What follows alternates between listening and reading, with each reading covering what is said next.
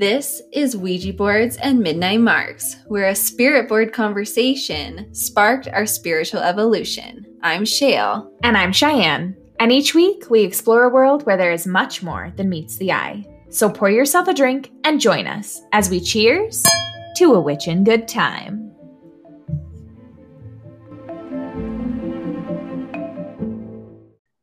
Welcome back to Ouija Boards and Midnight Marks. We're so excited to be jumping back in with another guest episode. But before we get started, Cheyenne, what are you drinking today? Well, friends, I'm not going to lie to you. It has been a week. So I am drinking lime seltzer water, Signature Select brand, hashtag sponsor me, because I drink probably 100 of these a week. Because sometimes the best thing you can do for your mental health is to just drink some freaking water. Yeah, actually, funny you bring that up, because in that herbal apprenticeship that I am doing, she repeats this all the time. And I think it's very good wisdom, but it's like 90% of symptoms that we experience in our body can all be alleviated through water. Like, so many things are connected to dehydration. So it's a good point. Interesting. I mean, I believe it. We are mostly water. It's true. What are you drinking? So we are recording this in the AM, and I have a long day of chores ahead of me. So I am just drinking a regular old cup of joe with a little bit of almond milk creamer. But I have some exciting news, because this is actually something really funny that I realized this morning. But this is the first time we've ever interviewed a guest in person. So I'm excited. Yes, I'm so excited. Pandemic land, we've actually done this entire thing with all of our guests virtually up until this point. But this special guest that we have here today actually just lives down the block from me. So I have a little bit of my coven here in the neighborhood, which is lovely. But I want to introduce Beth Barrett.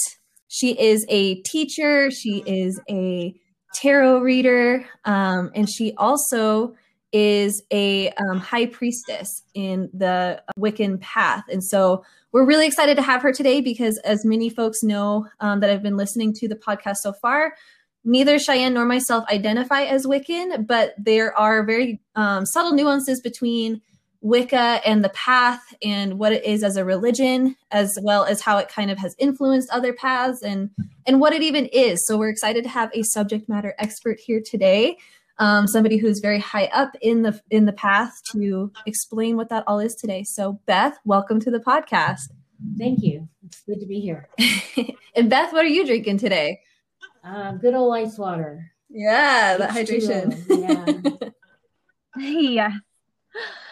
Everyone, I actually invite you right now to pause the podcast. And if you don't have a drink, go ahead and go just get yourself a glass of water. Drink it all the way down. Feel it. Rehydrate your body, get all of that good, just juicy wetness going on, and then come back and sit down and we'll talk. Yes. If you're driving, pull over at the nearest gas station, get you a glass of water. Yeah. Just stop and get some water. Everybody drink some water today. Okay. Being back in this space is nice. I'm feeling energized. It is. I can let go of my ego and my weird week. And we're going to pull a card. Like, can you kind of hear me shuffling? This deck doesn't shuffle the way Shale likes it. No, I don't get the tarot ASMR today, but it's all right. So I'm trying not to curve all of these cards. But we're just going to take a collective inhale and ask for a little bit of guidance this week. Okay, we have drawn today the Ace of Cups. Mm-hmm. So, the Ace of Cups comes to us as an omen of exciting new beginnings.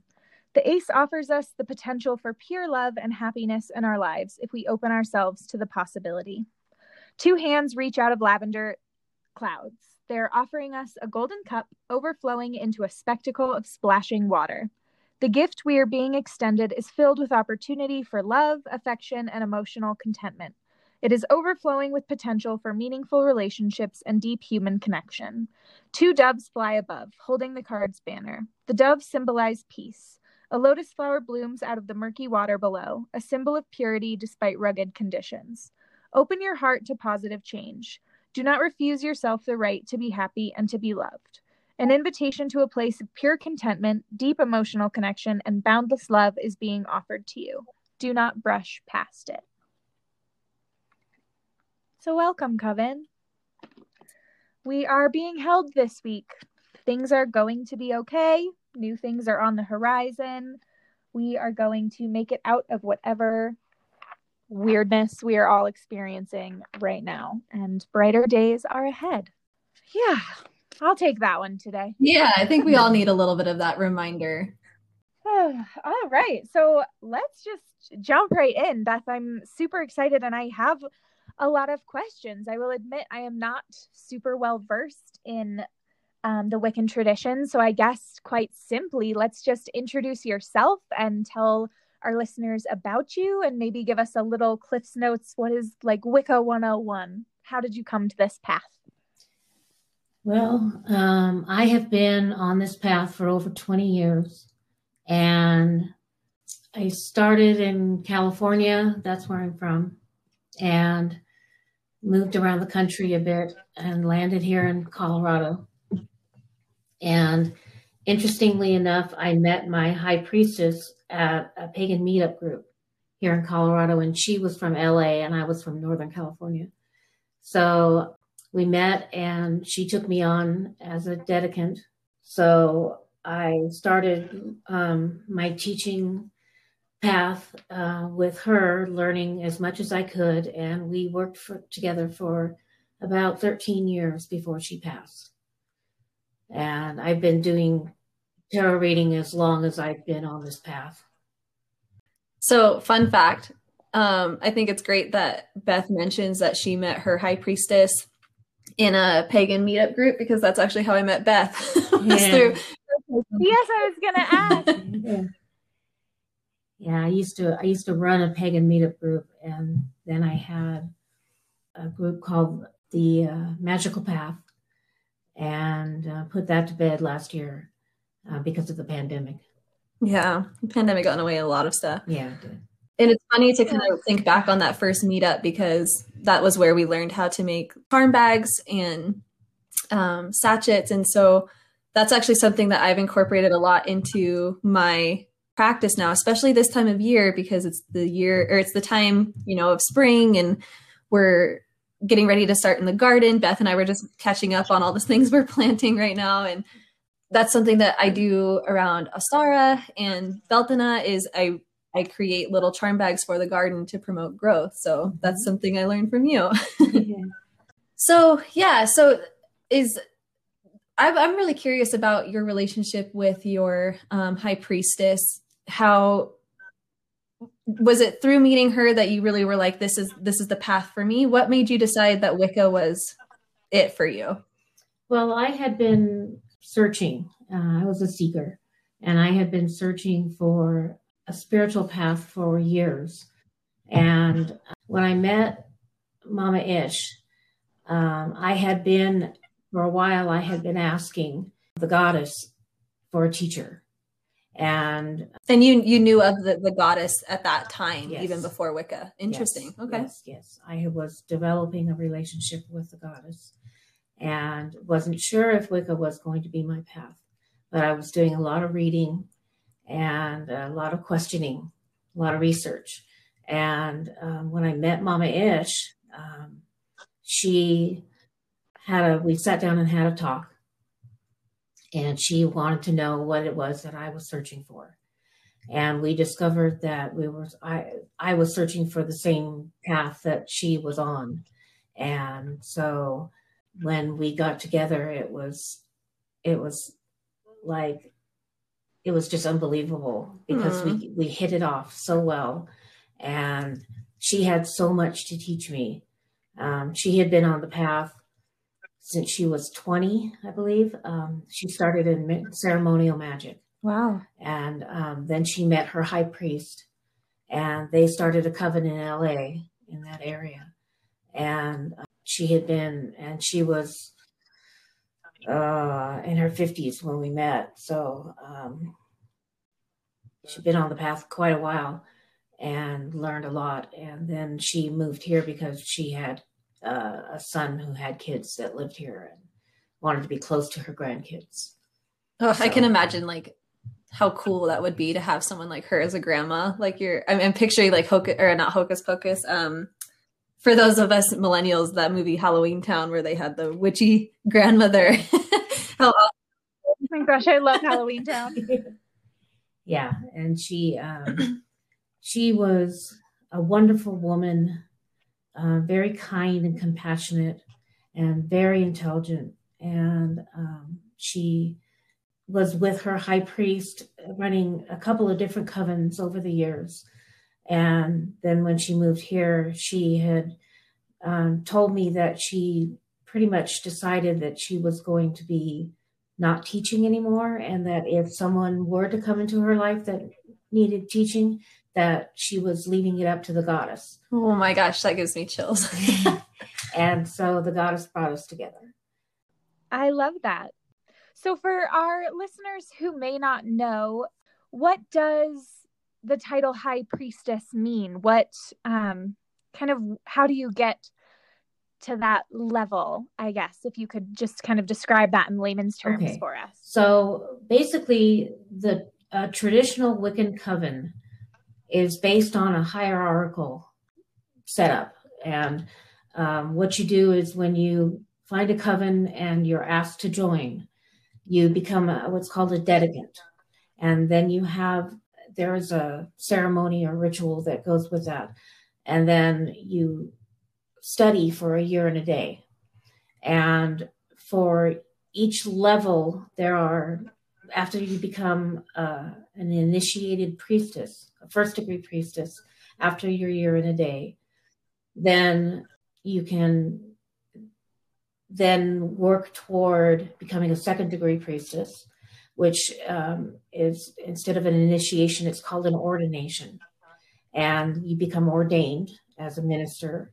And then you work generally for years and years and years. And if you decide that you want to go for the third degree level, then you generally will take over a coven or leave that coven and start your own coven. Mm-hmm. And traditionally, there is a high priest and a high priestess. In our coven here, we are an all-female group. We are not Dionic, but we are all female. But we do have extended family members, friends and family that do come to rituals. But in order to become a high priestess, you have to go through the levels in a traditional coven. And there's a lot of studying. There's a lot of various things that you need to learn, and you need to practice, and you need to experience. It's not just doing spells.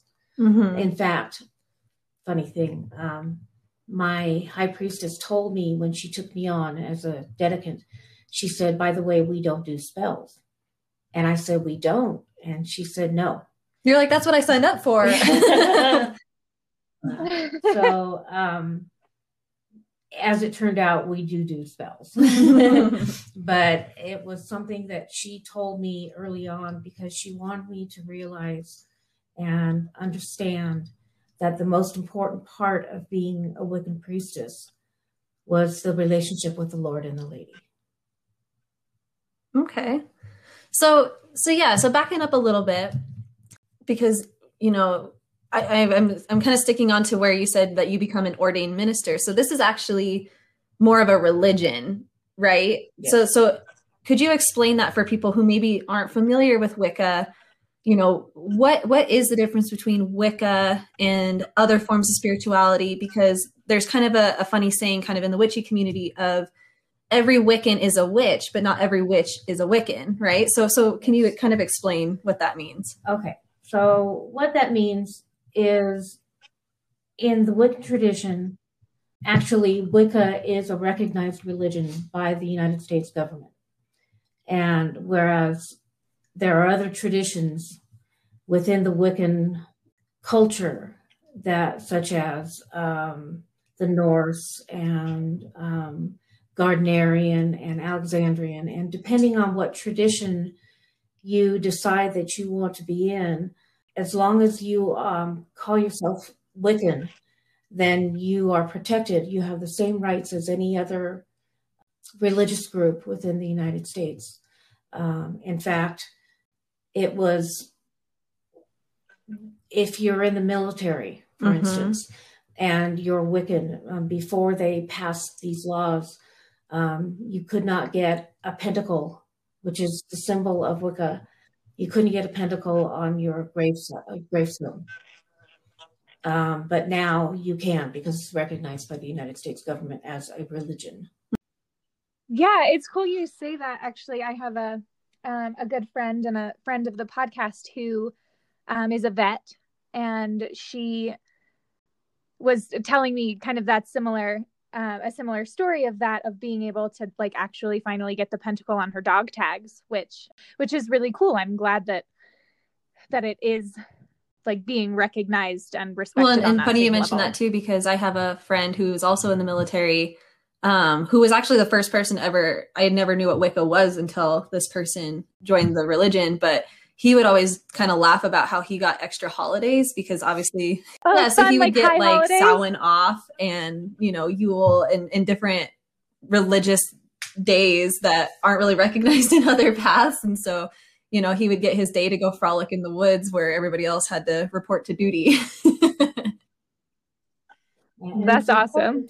To remember that as a recognized religion in this country, discrimination is very rampant in this society.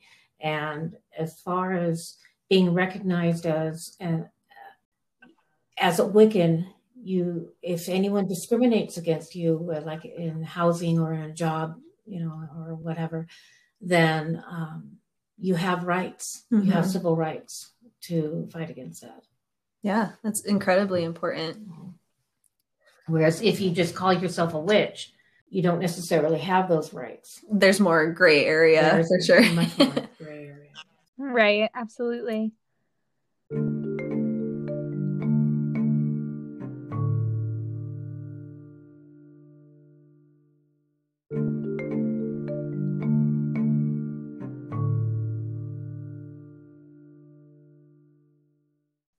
So I think it's really interesting because you just mentioned a couple of different, I guess, sects or paths of Wicca. So you said like Alexandrian and Gardnerian, and you just said we're not a Dionic coven. What does all of that mean for somebody who's like brand new to Wicca? Okay, what I like to do is explain it kind of like Christianity. It's an umbrella term for many different types of religions. And for us, paganism is that umbrella term.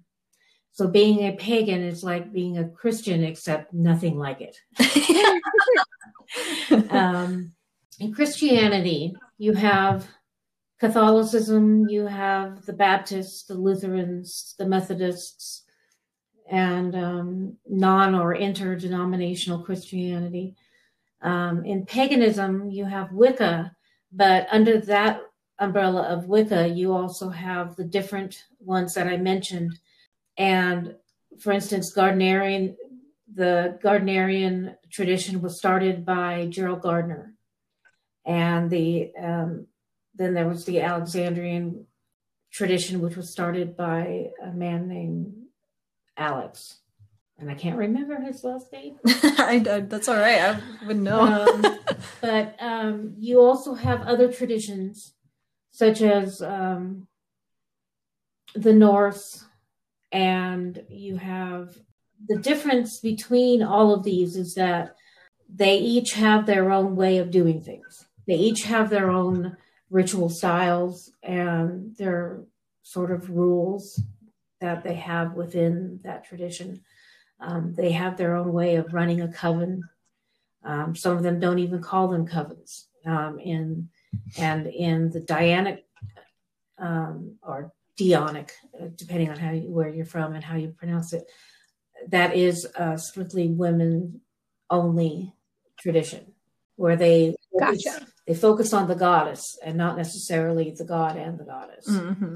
But in traditional Wicca, your focus is on the Lord and the Lady, or the god and the goddess. And the important thing to remember is that there is a duality of the deity involved, so that you have male and female, and it's a balance. Sure. And it's similar to like there's the balance of light and dark. There's always that duality. Yes. And also, like in the Christian tradition, you have the Father, the Son, and the Holy Spirit. Well, in the Wiccan tradition, we have the maiden, the mother, and the crone. And the maiden, the mother, and the crone symbolize not only the different types of, like the seasons of the year, but also the different times of your life, and they're based on the goddess, and the goddess who is very maternal versus in a patriarchy, you have the male god as the dominant leader or, deity involved. But in Wicca, a lot of the focus is on the goddess. And more of that matriarchal energy. Yes. Okay. Because the earth is the symbol of the goddess. Is that how you would kind of describe Wicca? Is it's more, so it fits under the umbrella of paganism, which, that incorporates a lot of different things like Buddhism and, like more of like the Celtic path that I would say that I follow, or Native American. Right. Correct. So would you say it's kind of more of like an earth worshiping religion? Yes. Earth-centered is what we call it. Yeah. And that's what's so interesting about a lot of, I guess, pagan spiritualities, is that the earth is truly center focus of what that all is. And in a lot of indigenous cultures, that because the focus is nature and the earth, they tend to lean more into a matriarchal focus, which is so fascinating too, because it's like about that nurturing and that care and that relationship with the land. And so it's interesting that it leans towards matriarchal energy in that way. Absolutely. Us little caretakers. Yes, I love that. But I love everything. You do. But that's always, as our listeners know. it's a catchphrase. For somebody who loves words so much, I really should come up with better descriptors. But sometimes love is just what I feel. You could always just like throw a double negative in there and be like, I don't not loathe that. Or no, I don't. Never mind. I can't even do that. I don't. Oh, too funny. Oops, sorry. Could you hear that? That was my tummy rumbling. I need to eat. It's very close to my microphone. So what would you say, I guess, is maybe the biggest differentiator between Wicca and just maybe following kind of a more a la carte pagan spiritual path? Is it like kind of, I guess I'm going to try to answer my own question really quickly, but it feels like there's probably more structure there as far as, different levels. Does everybody end up a high priestess at the end? Is that the goal? Are there people who stay at that basic level in the coven always? I guess kind of just how does that break down? Well, it is like a really interesting question, because I feel like pagan paths tend to be very eclectic, or you just kind of piece together your faith. So yeah, I'm very curious about that too. Yeah. So the difference between your, as you call it, eclectic or a la carte type paganism and traditional Wicca is the structure. And ritual, the structure of the coven, that hierarchical path. It's like climbing a ladder, a spiritual ladder. And no, not everybody becomes a high priest or high priestess. Often people will come into a coven and just stay as a first degree or a second degree priestess or priest.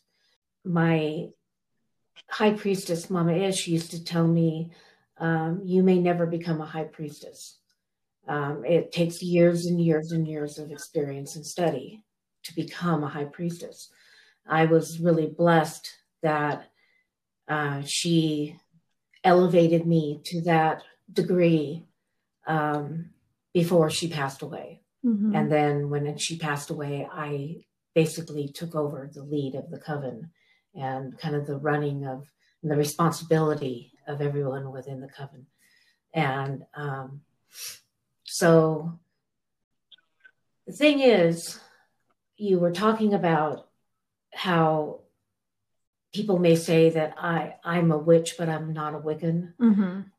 or I'm a Wiccan, but not a witch, which is kind of silly to me because every Wiccan I know is a witch. Mm-hmm.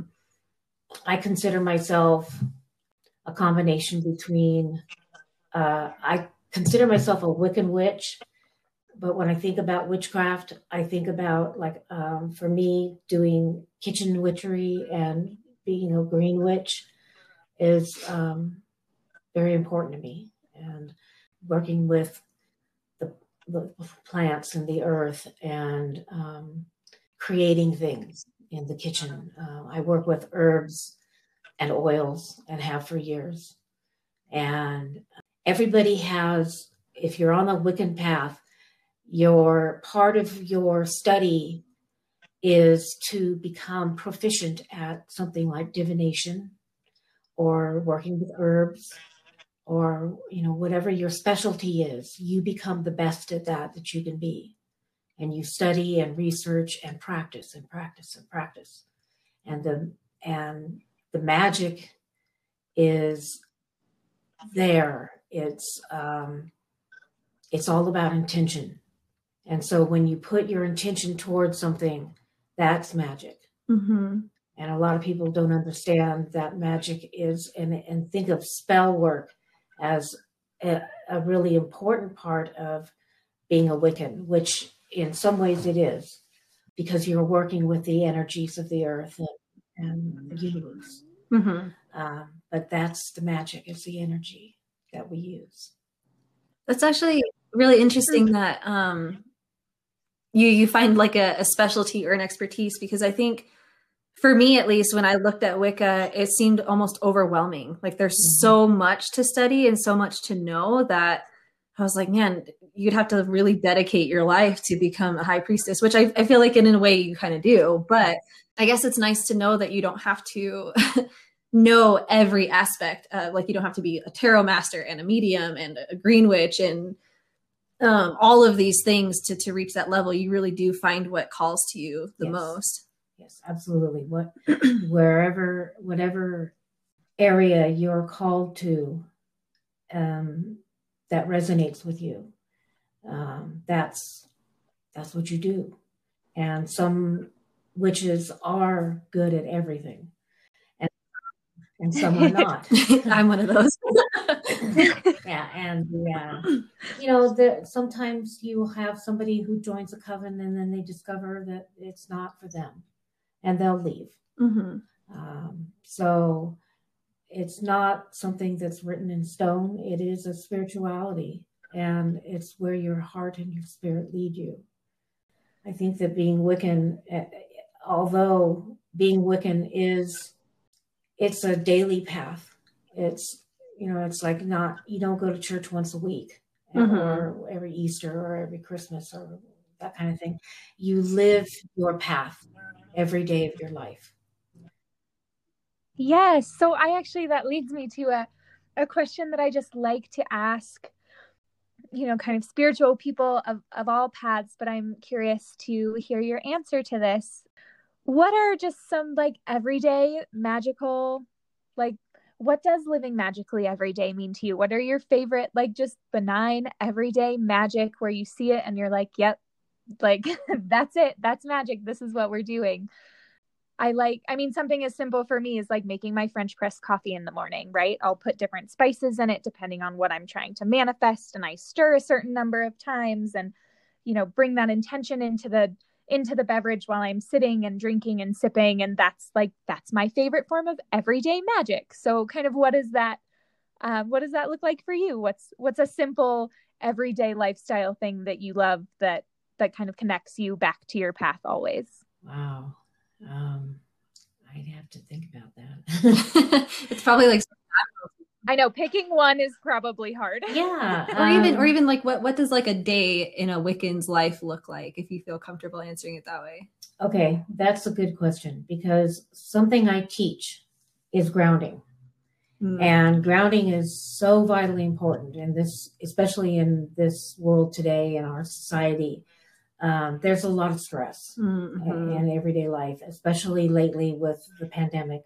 So grounding, centering means working with the chakras. And one thing I do every morning when I get up, when my feet hit the floor, I do an instantaneous grounding, which is the connection to the earth and the goddess through the earth. So that's really important to start your day, being grounded. I also, let's see, what else do I do? I mean, grounding is such an essential skill that I think in theory it sounds very, basic and simple, but in practice, it's really hard for a lot of people to come back to their bodies, to connect to that and to sink down. So I think that's a beautiful example. And what I teach people that it's not as difficult as they might think it is. Grounding for me was a very natural thing, a natural part of my tradition. Centering was a little bit different because you're working with the chakras. You need to know a little bit about them and how they work. And I actually have taken hands-on healing courses where we work with the chakras. And because part of my tradition is that we are healers and we are teachers. So we're a teaching coven and a healing coven. And so working with the chakras is important for a lot of people because those energy centers it's so important to keep them balanced as well as grounding, to have sort of a healthy lifestyle. Yeah, I think that's a beautiful way to start your day. And the to Cheyenne's point about where it can be difficult to incorporate grounding practices into your life, I can relate to that a lot. And so I struggle with things like meditation. I am not good at being still. But even just thinking about like that just being a simple ritual that you do in the morning of, you crawl out of bed and your feet touch the floor and you take a moment there to be intentional about how you're going to start your day and being intentional about this is my connection to the earth. And I think I just can't imagine a more beautiful way to start your day than just right immediately on that note. Yeah. So grounding and gratitude. Yeah. Those are two very important things that I start my day with. I really appreciate that. I think that's a good reminder in general too, to start your day in a very present and engaged way before you're like reaching for phones or jumping on meetings or running to work, like just taking that time for you, honoring your simple existence and expressing gratitude for that. I think that's absolutely beautiful. Yes. So I love the fact that you are a teaching coven. And one thing that I've known about you since we've known each other almost 4 years now, which is crazy to think. But, even though I don't necessarily identify as Wiccan, you've never been exclusionary. No one in your coven ever has. And I have been invited to participate in rituals and all of that. And so if somebody is seeking to join this path or is seeking a community like this, what advice do you have for them? What I usually tell people who are seeking and they're curious about this path is I will encourage them to read as much as they can. And reading there's a lot out there. And it's hard to know what's good to be reading. Yeah. There's a lot of new stuff that is basically crap. I like to encourage people to read and to read with an open mind, to question, just as if you would question a Christian path, question paganism, question the Wiccan path. Find out if it's for you, if it resonates with you spiritually. I also suggest finding a group or at least someone else that you can work with. Being a solitary Wiccan is not easy.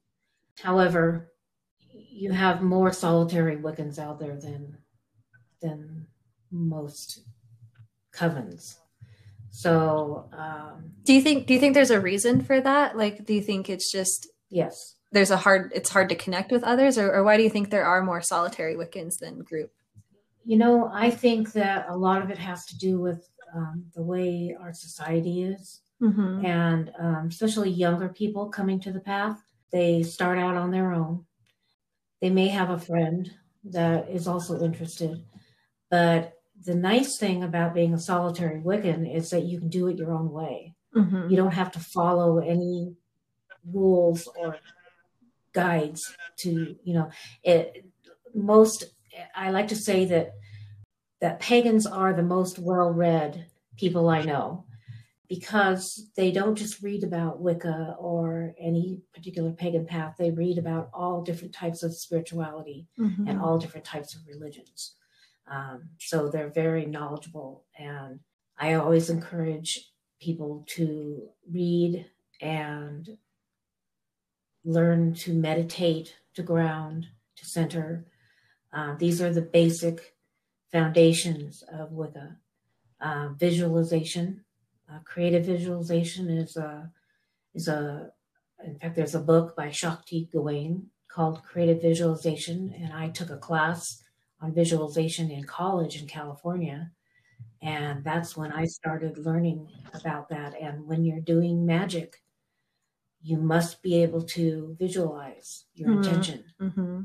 And so that's another thing I talk to people about. I teach grounding, visualization, centering, and all these basics that are the foundation of Wicca.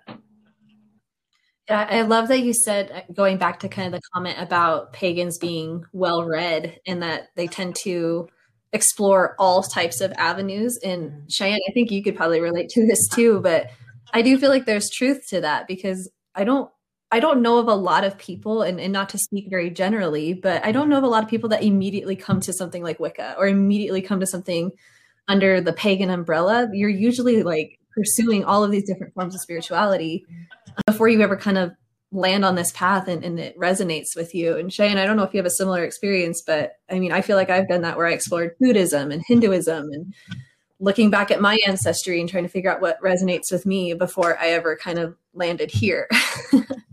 Yeah. And I think what I really appreciate about this community, just kind of the magical community, the pagan community in general, is that for the most part, everyone, like we like to do our research, right? And we are always seeking to understand and see the connection and the spider webs that connect all of these things together as well. I think what I really love about this community and the people we work with and talk with and get to connect with on this podcast is that everyone is able to empathize and kind of put themselves in the other path's shoes, so to speak. And it's really nice to recognize that while some things may not be for you, having a working knowledge of them and a respect, it's one of my favorite things about the pagan community and about this path is I feel like there is less worry about everyone agreeing 100% on everything, and there's a lot more celebration of individual strengths and characteristics as well. So I really appreciate that freedom to exist as we are and to continue to learn from each other and borrow things that work and abandon things that don't.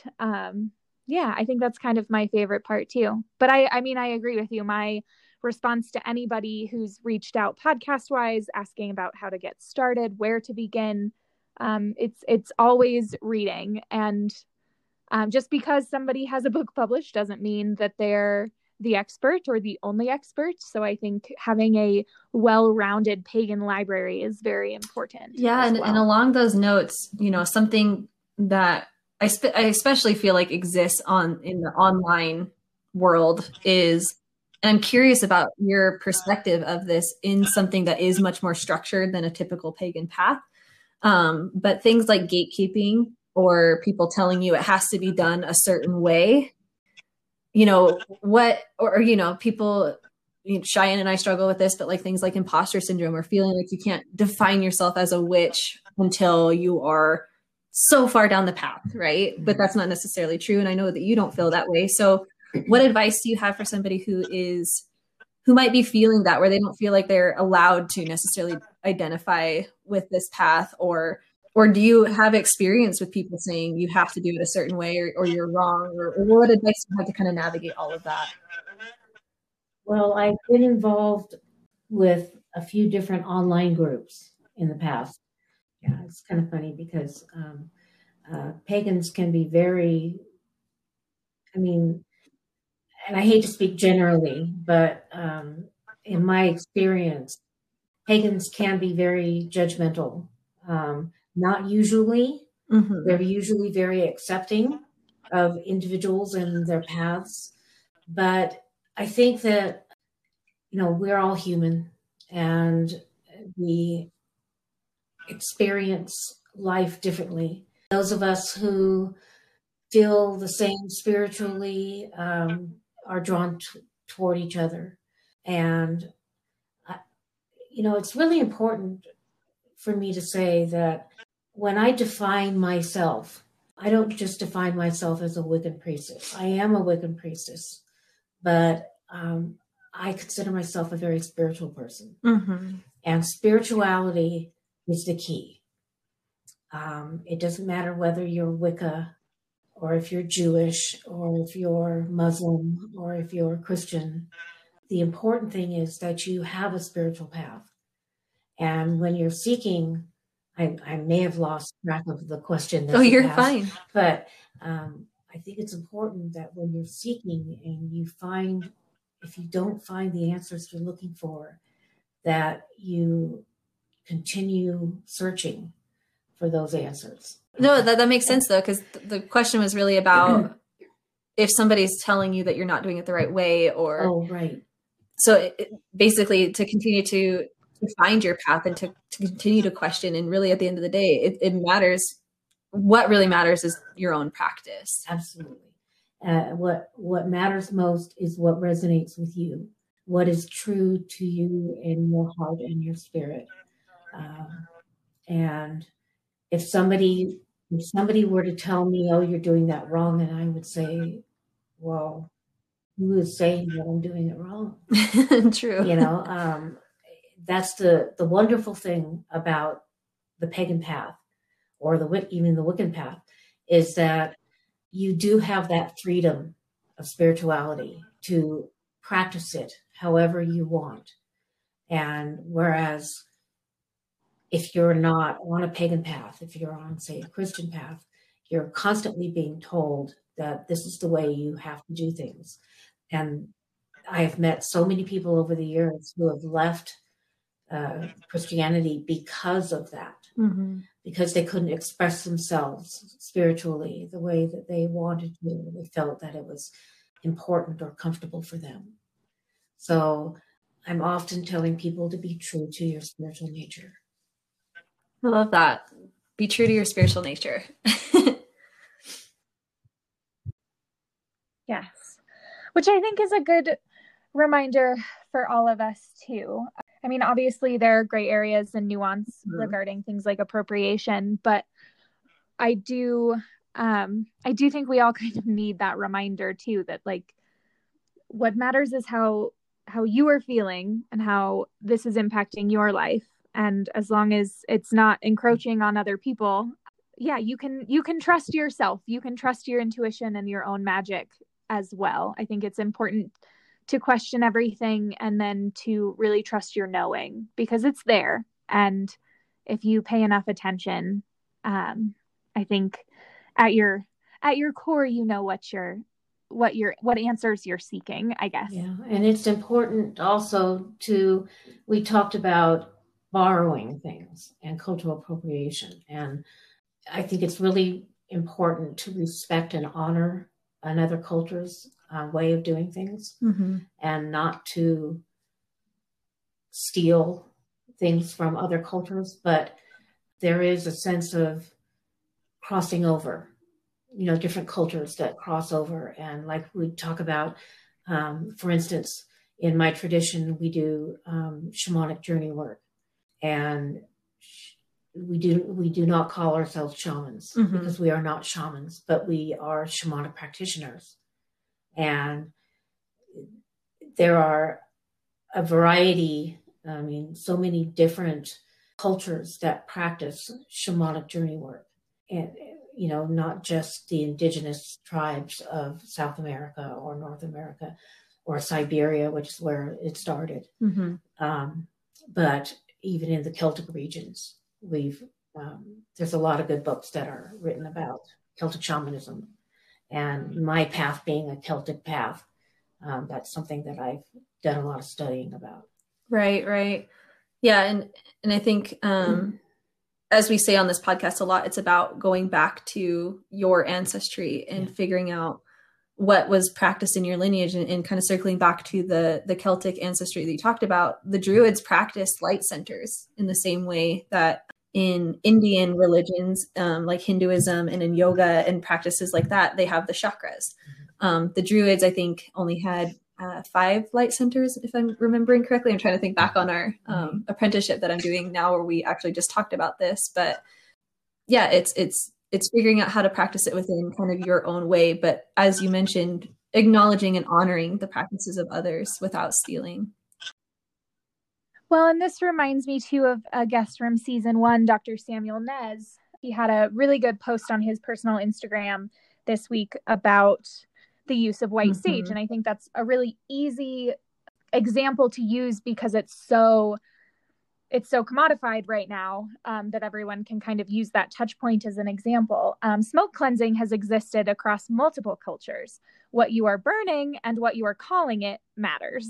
And I think it's that intention, and it's that further research and that deep understanding of the actual practice as a practice, and not as, a trend or whatever, that is really important. Our language is very important. And I think people will use that, well, my culture practices smoke cleansing, and that's well and good, but what are you burning? What was actually appropriate for, this particular ritual? What does that actually look like? Because a lot of people don't actually know the properties of what they're burning. And you think everyone goes to that basic, I'm ridding my home of evil spirits or whatever. But a lot of times when you're smoke cleansing, you're stirring shit up and waking things up and inviting them to interact with you. And if you're not using the appropriate tools or words, it's not going to work for you. And I just think that's a good real life example that I think a lot of our listeners can probably relate to right now, just in the trendiness of the witch in general online, and kind of how we're all experiencing that. So I really appreciate that commitment to education and to forever learning and to honoring both your own ancestry, but the ancestry of others who have similar practices as well. So it's kind of shifting gears a little bit here. So you are a business owner. You have a business called The 10th House. And so I'm really curious, what is your business? What do you offer, and kind of how does it fit into your Wiccan practice? Okay, so my business is, I'm a tarot reader. That's a big part of what I do. But as being in a teaching coven, I decided to take that one step further. And what I do is I teach workshops, everything from grounding and visualization to making herbal incense. And unfortunately, because of the pandemic, I had to stop doing just when things were taking off. I had to stop teaching. Mm-hmm. And so my focus became on selling things. So I was kind of doing some retail, selling witchy things and selling my journals, and continued doing the readings. I was doing readings online, and then I do readings locally at a couple of shops in town. Yeah. So I love the term, the 10th house. That even has kind of a story behind it, right? Yeah, it does. The 10th house in astrological terms means the Capricorn. It's the house of Capricorn. And I'm a Capricorn. Mm-hmm. And the 10th house, and I'm not an expert on astrology, but as far as the 10th house goes, it focuses on career. Some people, it focuses also on spirituality and success. And so for me, it was about not just my own personal success, but helping others to succeed in their spiritual lives and how that plays into their everyday life. And so the education part became very important. And so teaching others the basics, the foundations of spirituality in general. Mm-hmm. And I also do personal coaching for things like I do chakra balancing and things like that. Beautiful. Yeah. And we will link all of your info below in the show notes so people can find you and see all of this goodness for themselves as well. Thank you. I appreciate it. And as someone who's taken some of your workshops, like I kind of mentioned earlier, I've even incorporated some of the things that you've taught me into my practice now. And somebody who's gotten multiple readings from you, I just have to say you're not going to be disappointed in what Beth can offer. She's absolutely incredible. Her readings especially are on point. Every single time we do a reading together, I leave just inspired and with a lot more clarity. I'm actually like sitting here like, I need to do a reading with you again. I was just going to be like, okay, Beth, I need help.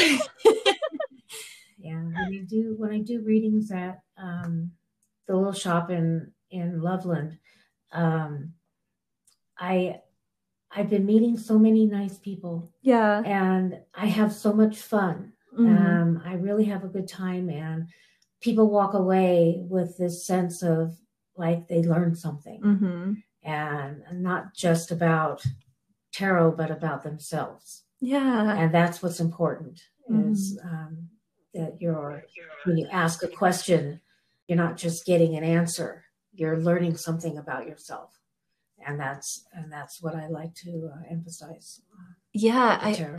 I love that you mentioned that, because I do think, especially for people who are new to the path, new to tarot, there is like this kind of misunderstanding a little bit that tarot is about, it's like a Q&A session, right? But it's so much more than that. It really is a form of really, I guess, to kind of break it down, tarot is really more about, this is your different options, right? Mm-hmm. But it's really up to you to take that information and apply it to what's going on in your life, where you want to go, who you want to be, right? And they're really meant as more of a guidance or a kind of step along the way. But really, at the end of the day, it's up to you and your intuition, right? Absolutely. And I tell people when I give them readings, I say, I can give you an answer based on the cards that we pull. Mm-hmm. But you ultimately make the decision. You make the decision about which path to take or which turn to take on your path. And the cards will tell you. We always talk about when doing tarot that the universe has a sense of humor. And sometimes you're very surprised by what the cards will say. I've talked to several people who have asked me, well, what if I do a reading and it doesn't make sense and I do another reading? I said, and if you pull the same cards, the universe is telling you that this is what you need to know, whether you like it or not. Right. Yeah.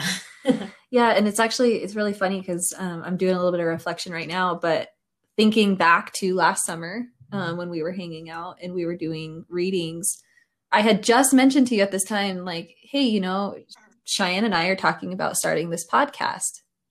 Do you think that this is something we should pursue, or what is the element there? And really the guidance was yes. And it's kind of amazing to see what's become of that. Like Cheyenne and I started something really beautiful. And it's funny to think back at that conversation and the guidance we received at that time. And now to have you here, it's coming like full circle. Full circle, yeah. Yes, I love that for sure. The space has been, it has meant everything, I think, to us in the last couple of months that it has existed. And yeah, it's a leap I'm very glad we took, because I think it's bringing a lot of people connection and closeness and a feeling of belonging when we've maybe all really been feeling like we don't, especially in the last year. So I'm very grateful to have you on too. And that said too, I guess, do you have things coming up in the future that you're excited about? Are you working on any new projects, or what does the rest of 2021 look like for you? Ooh, let's see. Well, I'll be doing readings continually in the area. I'm hoping to be working on another book soon that I've had kind of in the works for years now. And it's kind of an autobiography, but it's about how the goddess saved my life.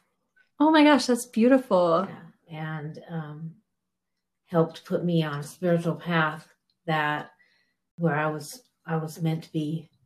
And I just want to be able to share my experience with other people, because we all have our issues. I have certain issues that I deal with on a daily basis, and my spirituality guides me through my life. So that's something I'm hoping to start working on soon. And I can't wait to read it when it's out. I know, that sounds amazing. And speaking of books, you have a couple here right in front of you.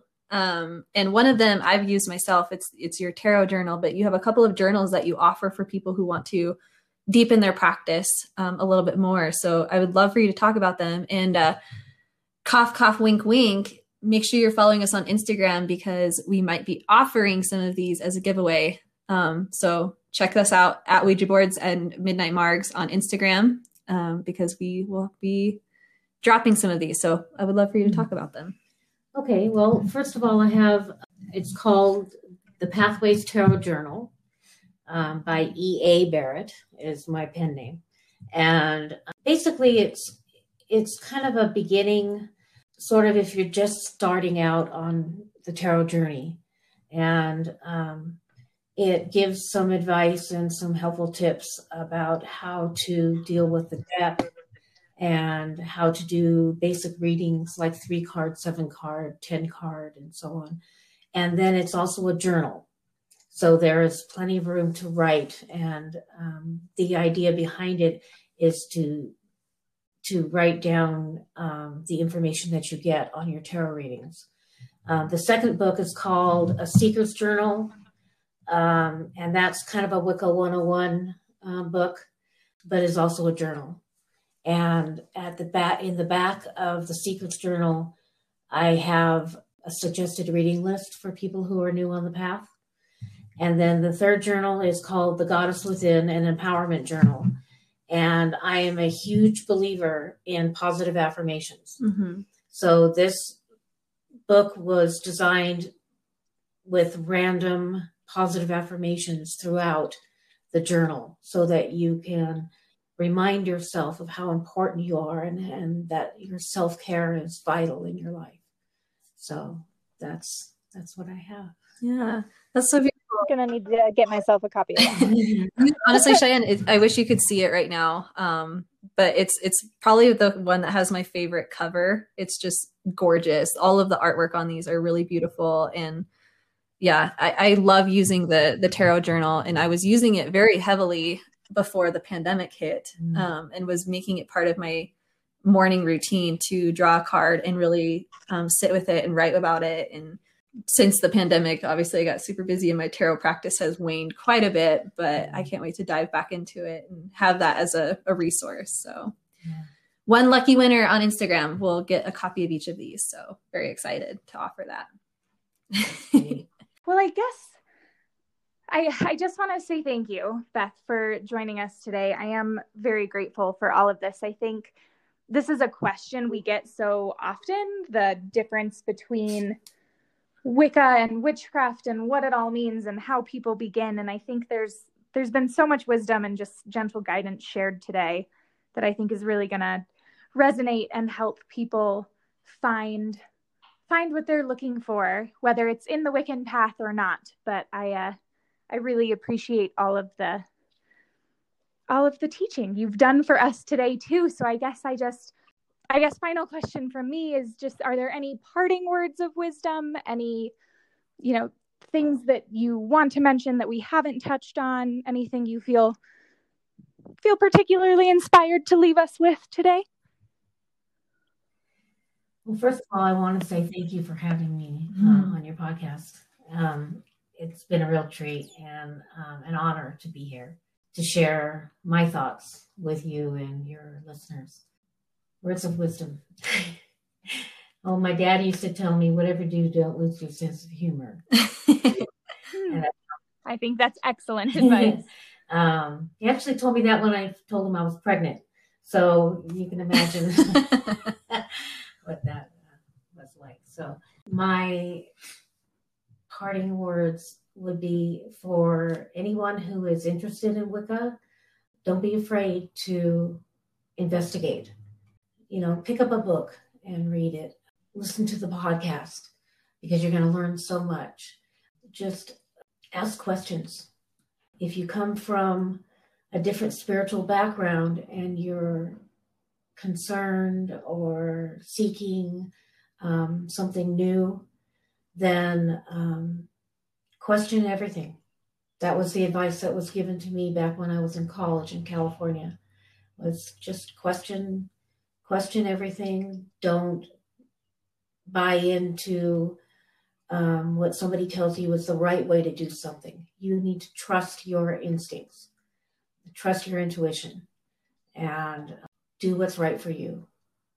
Yeah, I think, wow, I can't picture a better way to lead into our perwitchin slip that we end every episode. Yes, I was going to say, she just gave it to us today. And I really want to highlight the term that you've continually used throughout this podcast episode of being a seeker. And I think that's the best perwitchin slip we can end on this note, is that it's okay to seek. It's okay if you don't feel like where you're at right now in your spiritual path is the right space. And it's okay to question. And as a matter of fact, you absolutely should. Even in the spirituality lane that you find yourself in, it's okay to continue to question. So that's our perwitchin slip. Question, be a seeker, and trust your intuition. I think that's amazing advice. And I would also like to express my thank you. Thank you for coming here.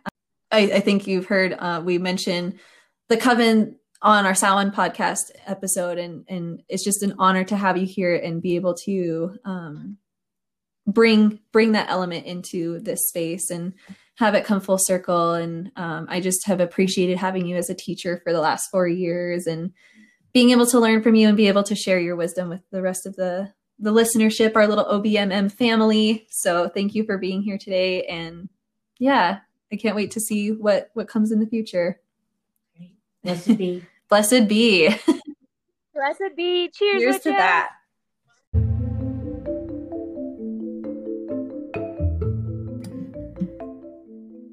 Thank you for joining us on this episode of Ouija Boards and Midnight Marks. If you're having a witching good time, we hope you'll help us to grow this little coven. You all know it's us against AI in this algorithm world, so please help us out. Please like, rate, and subscribe anywhere you're listening to us. Also, we want to connect with our spooky Marg-loving friends out there, so please like and follow us on Instagram and Twitter. Links for those profiles will be in the show notes. And hey, be sure to tell us what you're drinking tonight. We love you all so much, witches. Cheers.